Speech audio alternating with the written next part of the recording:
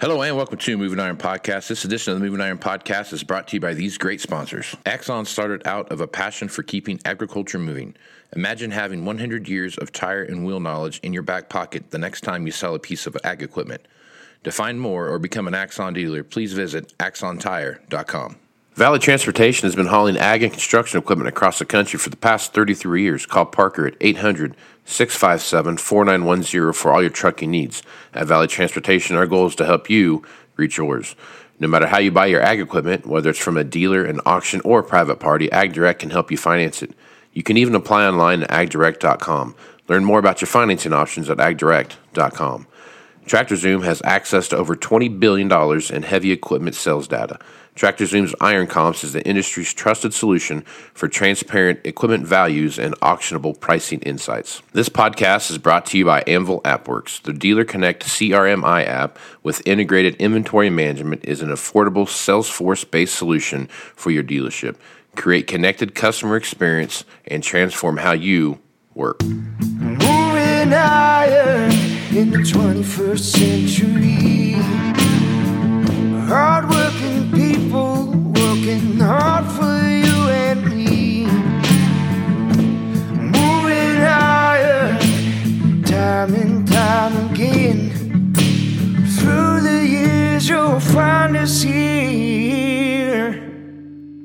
Moving higher. Hello and welcome to Moving Iron Podcast. Marcus with Shawn Hacket. This edition of Moving Iron Podcast is brought to you by Axon Tire, helping dealers move more iron for the past 100 years. More information, go to axontire.com.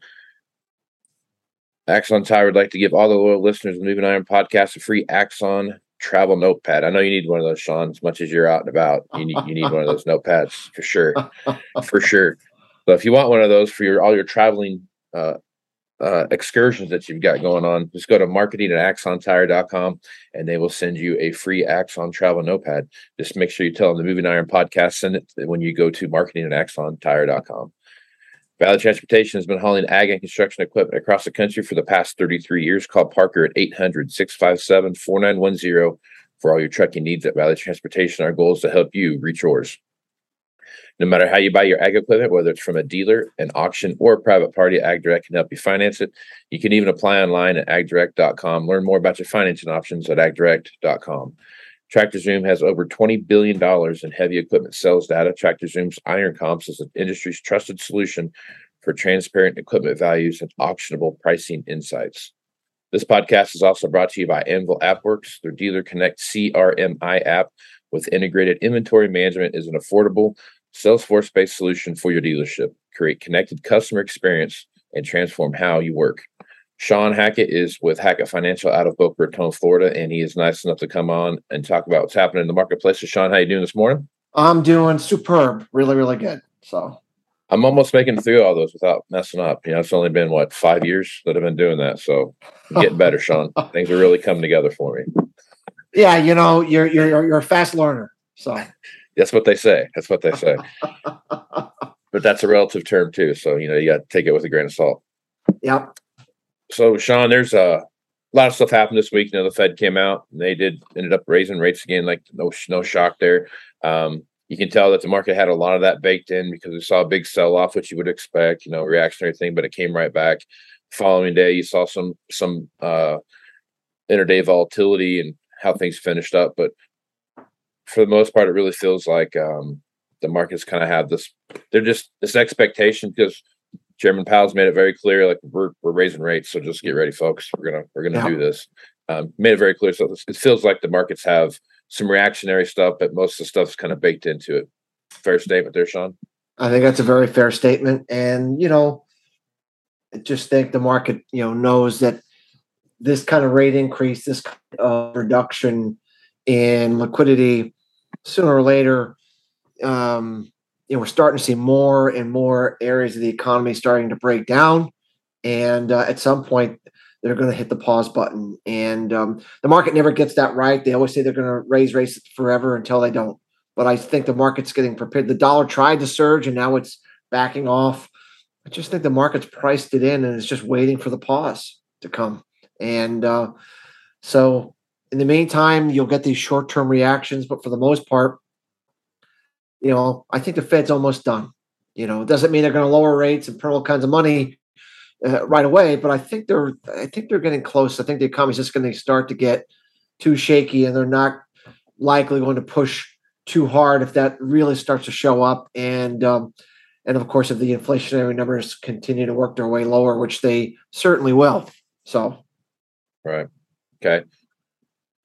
Let's talk a little bit about South America just for a little bit because of where they're at and what they've got going on. Argentine corn and wheat crop forecasts have been cut by, I think corn's been cut by about 2 million metric tons, and looks like, soybeans by about, they're going to raise that about 1 million metric tons. And then, wheat is in the same kind of area.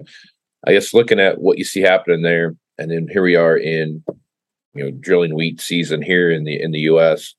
It's still really dry in a lot of places where they're drilling wheat, and then what you see happening down in Argentina, which is a large wheat producing country.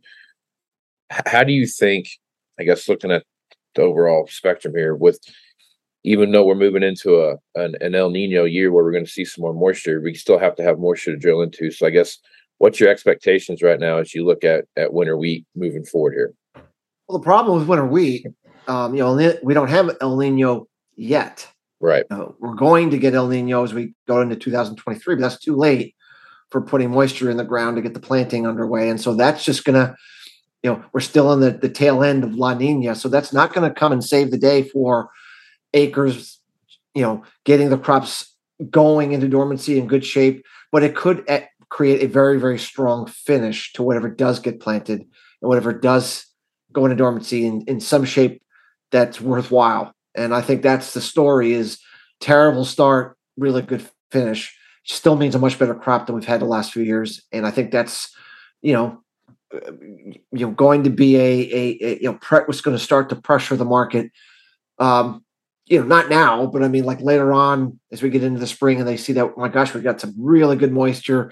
It's not, it's warming up and that sort of thing. So I think that's, and the markets, look, right now we're trading Russia as we seem to be trading every soundbite that's going on with Russia. The deal's off, the deal's on, the deal's on, the deal's off. Every meeting between every player is being analyzed, but we've put $1.50 on the wheat market here. Right.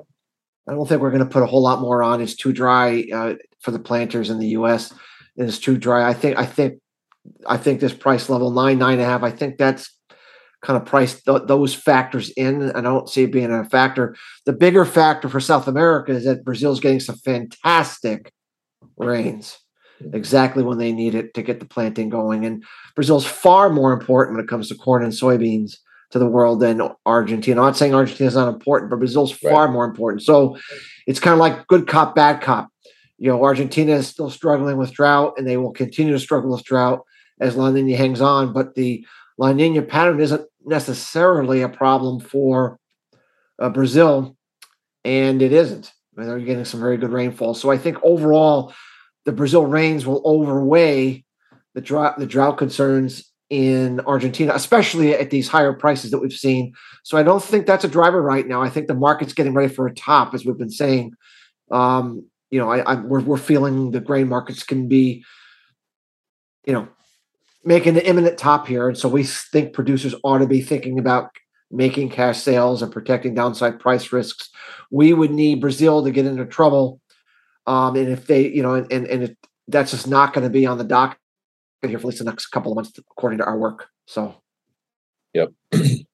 So kind of circle back here a little bit on what we've talked about here about, I think it was last week you did that, kind of talked about what rice and wheat and what that looked like. And here's an article out there right now that, India is considering rice export requests. And, I guess India is basically talking about, looking over a request for exports to allow shipments for some grain cargoes that have been stuck in ports for a while. So they've been kind of back and forth on the rice thing and really starting to pay attention to that. Is this any kind of a signal to you, Shawn, that outside the broken rice export side of it, that there may be some other rice export restrictions coming out of India? Well, I mean, they banned broken rice, and they're putting 25% export tariffs, kind of like what Russia did the last couple of years, to try to hold back exports. And India's going to go through with that. I mean, and the Asian rice prices have taken off. I think the next real key thing to watch is to see how China handles everything. They've been a very big buyer of rice the last 12 months. And if we see them pick up the pace even more based upon their current rice crop being probably one of the worst we've seen in modern day times, that's probably going to be the next trigger to set off the rice market higher. And we would expect probably see something like that in the, sometime as we get into the fall and it becomes clear to the Chinese and everybody else that their crop just right now. I talked about how Asia likes to always say, "Oh, there's always plenty of rice. There's always plenty of rice. There's always plenty of rice," because, quite frankly, you can't tell Asians who rely on rice that we don't have any for you. So you keep saying that until you can't deliver. Right. And I think they're going to get to the point of not being able to deliver on those promises as we get to the latter part of the fall, and then that's where the rubber meets the road, and we have something an adjustment that has to take place beyond the adjustment that's taking place from the India restrictions of exports and banning of exports. So it's definitely a market to be watching, Casey. What's amazing is during this entire correction in grain markets, we saw all the way into those early August lows. Rice never really corrected much. It stayed near the highs for the year. In fact, it's near the highs for the year right now. So definitely think that could be a bigger story as we approach the end of the year. So, okay. All right. Got a cold storage report that's supposed to come out this afternoon, and they're going to talk about what that looks like and where they're at. But you're also seeing choice beef under some pressure here. It's dropped another $2.51 on Wednesday, and it's under $2.50 right now. So I guess as you're looking at that, how important is that report going to be to what we see happening with just box beef in general, I guess? Well, we know that cold storage beef supplies are very high, right, compared to normal and compared to where they've been the last couple of years. So we've rebuilt the reserves that we would like to have, especially going into the holiday part of the season. We slaughtered a lot of animals. It's a tremendous herd liquidation year again. We don't have a supply problem. We're not going to have a supply problem in beef, in this fourth quarter. It's really what happens after we get through that overhang. So it's almost like what happened in China when they herd liquidated the hog herd and they flooded the market with pork post second round of African swine fever. There was this massive oversupply, and then they ate through it, and now we're on the other side where pork prices are skyrocketing, making new highs. Hog prices are skyrocketing, making new highs. That's what we envision seeing once we get out of the fourth quarter. So I don't think we're going to get any surprise. I think they're going to continue to say we have plenty of beef, and there is plenty of beef. And I think that we've been bearish. We've been worried about this cattle price right now because I just think we have too much supply, especially with a weakening economy. I just don't see that this is the lightning rod point for that supply shortage, what we've been talking about, to really kick in. I think we need to get through that overhang. But once we get to the first quarter, there's really going to be pretty hard to put this genie back in the bottle. And I think once that gets going, it's going to be pretty wild to the upside. I view where we are now like 2013, 14, we're like late 2013, going in 2014. That's where I feel we are, just before we had that, wild herd rebuilding rally in 2014 that took prices to all-time highs. Whether we see all-time highs again, obviously there's a lot of moving pieces, but certainly the fundamentals are there for cattle ranchers to have a pretty good go of it in 2023. So, right. Okay. All right. Last thing, Shawn, is you're looking at weekly export reports, and with the strength of the dollar the way it is, and the various, your last report you put out, you talked a lot about, some real issues you could see come with a big spike in the price of the dollar comparatively to inflationary issues around the world. Watching this weekly export report as it comes out, how do you think traders are going to use that tool, I guess, when they're looking at the trade right now? Remember, the weekly report is in and of itself is never like a 1 week's report is like just massively important. It's the cumulative effect. Right. Are we running behind? Or what traders do is they say, what is the USDA expectation? There's a baseline. The USDA says, all right, we think exports are going to be X. Right. Are we running ahead of that pace or below that pace? And the longer we either run ahead or below, the market then starts to think, okay, we have to lower or raise ending stocks based upon that. So what I think we're going to start to see is we're going to see that the exports are going to continue to run below current USDA expectations because of the strong dollar, because the buying power of global consumers have been completely destroyed by the strong dollar and the crashing currencies. You look at the yen, you look at the euro, you look at the Chinese renminbi. I don't care which currency, the Brazilian real. I mean, just crashing. You're destroying the wealth and buying power of global consumers. And of course, the U.S. buying power is soaring because our currency is stronger. Yet we still have high inflation here, Casey. So if we're complaining that prices are too high here, think if you were in a country whose currency lost half its value in the last couple of years, how unbearable it would be. It's just not good. It's not good. And that's why, it's so important to get this U.S. dollar to top out here in the fourth quarter, roll over, and be in a downtrending market in 2023 because we need a weaker dollar to rehabilitate demand overseas to get buying power back in the hands of those that buy U.S. ag products. We think that's going to happen. We don't think it's going to happen in the fourth quarter. We think the fourth quarter is like a topping pattern. You make a high, you correct. You make a high, you correct. You kind of develop this topping pattern. We think we're in a topping pattern, which is better than going up, continue to go up, but it's not going to rehabilitate demand until it starts to roll over. Once that happens, and the market's convinced the top is in, then everything changes, Casey. And then those exports start to take off. And then the U.S., has a good demand side tailwind. Now, remember, we need that demand next year because if we have a El Nino and we have big crops, we're going to need bigger demand to absorb that and get through that. Yeah. So it's going to be kind of a yin and a yang situation. But for right now, the strong dollar is very detrimental to foreign demand and very detrimental to to having a consistent move higher in price. That's why the way I'm looking at the grain markets, I think we've done all we can do to get to pump prices higher against a strong dollar. I just don't see much ability to do much more than this unless we really, really get Brazilian production in trouble. And I don't see anything that would happen in the next 2 or 3 months that's going to offer that carrot. So what it means to me is harvest is going to really accelerate here in October, and demand's going to be on the weaker side. And I think that the price levels we currently have are going to be viewed very attractively by U.S. farmers, and they're going to sell it. And that means lower prices as we get into the end of the year. And that's kind of what our forecast has been and continues to be. So. Right on. Well, good stuff as usual, Shawn. Folks want to reach out to you and get more information about what it is you're doing over there at Hacket Financial. What's the best way to do that?